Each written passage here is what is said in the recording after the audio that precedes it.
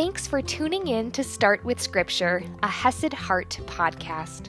I'm your host, Audrey Grove, here to bring you scripture reading and application that can fit into your morning routine and your busy schedule. Learn more at HesedHeart.com.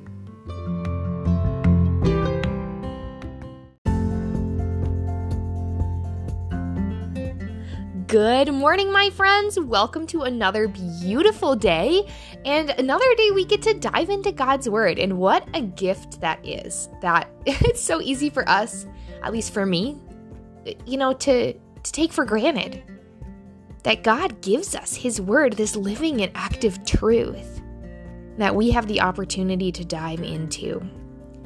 And we talked in our last episode about the Israelites, right? That God was present. They saw Him at work. And yet,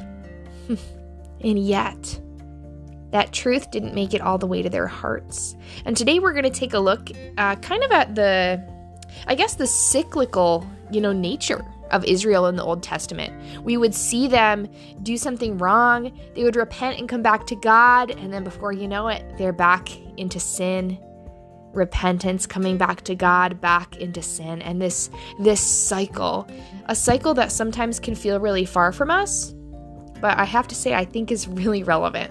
So let's see what Paul has to say. We're in 1 Corinthians chapter 10, verse 6, and I'm reading from the ESV. Now these things took place as examples for us, that we might not desire evil as they did. So with that in mind, we see that we can learn from the Old Testament. We can learn from the Israelites, and we can learn from these past examples of that cycle. Do not be idolaters, as some of them were. As it is written, these people sat down to eat and drink and rose up to play. We must not indulge in sexual immorality as some of them did, and 20,000 fell in a single day. We must not put Christ to the test as some of them did and were destroyed by serpents, nor grumble as some of them did and were destroyed by the destroyer. So looking at all of these examples, these are kind of showing the down cycles that Israel experienced. When they would sin, there would be a consequence, and then after this, in many cases, they would then repent and turn back to God.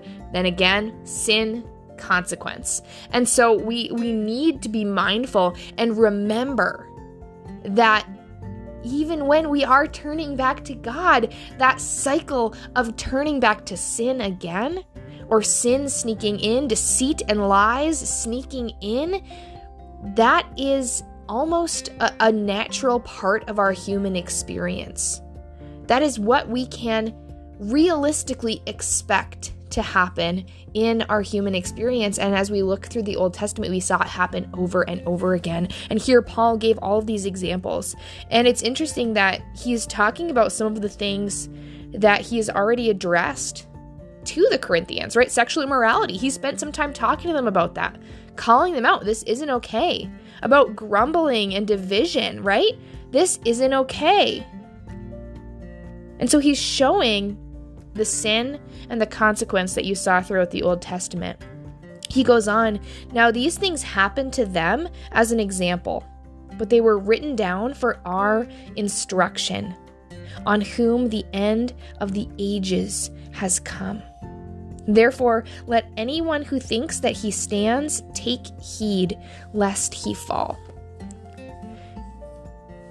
We need to take heed. Even though we may be standing now, we need to be watchful lest we fall down. You think about a little kid, right, who stands up. Maybe they're just learning to walk and they're not watching where they're walking and then they trip over something. I feel like everyone has experienced that. Even if you don't have a kid, maybe you've seen a video of it. It's ridiculous, right? They're like, oh, I'm walking, I'm so excited. And then they fall over. I mean, it's the same thing. I don't know how many times y'all have tripped over stuff.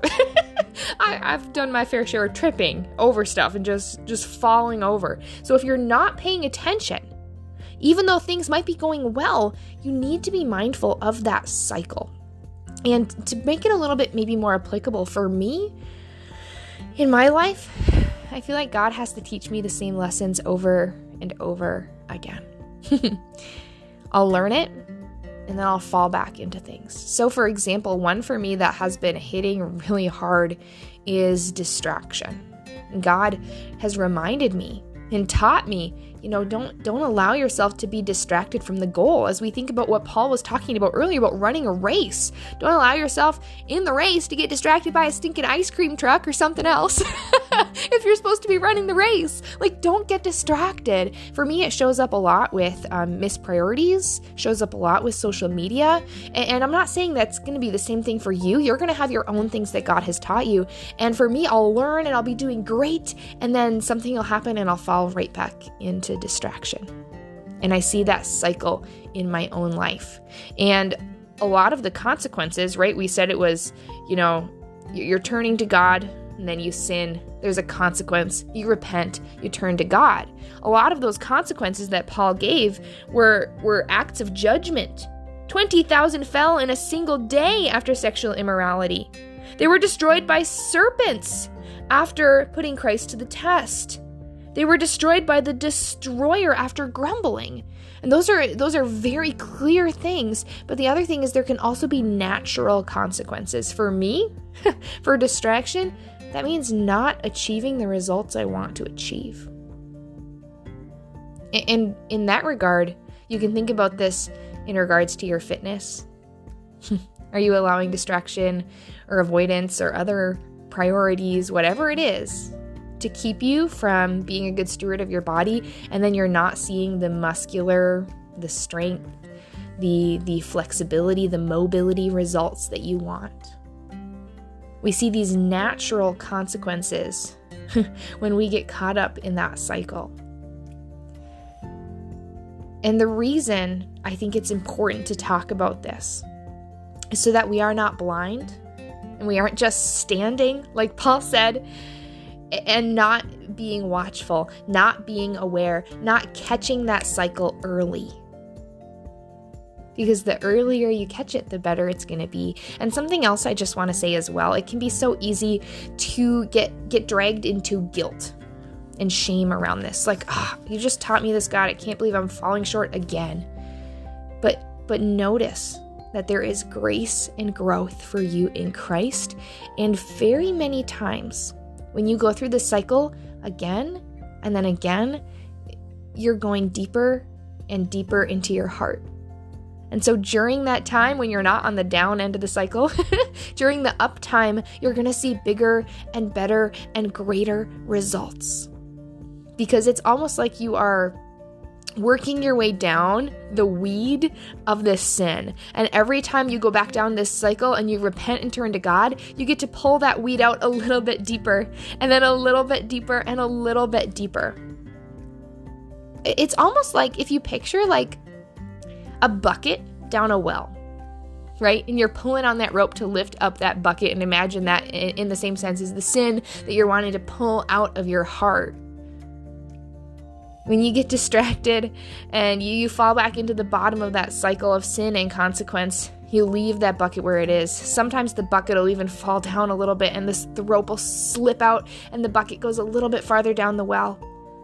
But this time, when you pull that bucket up, you're going to get a little bit more rope than you had before. And then it's going to slip. But the next time you're going to have a little bit more rope than you had before. And you're just pulling on this rope. And every time, even though it may feel discouraging, you're getting a little bit deeper. You're getting a little bit closer to that root. And you're getting a little bit healthier. So in those moments, remember there is grace and growth for you that Christ has already paid for. That Holy Spirit is in you, working on you.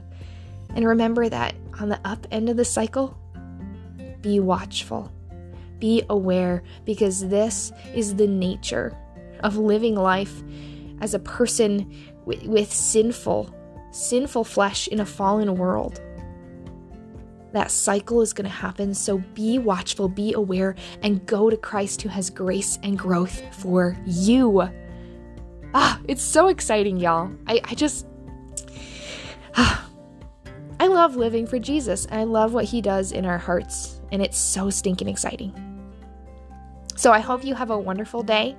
I hope this was thought-provoking for you, and I'll see you tomorrow morning.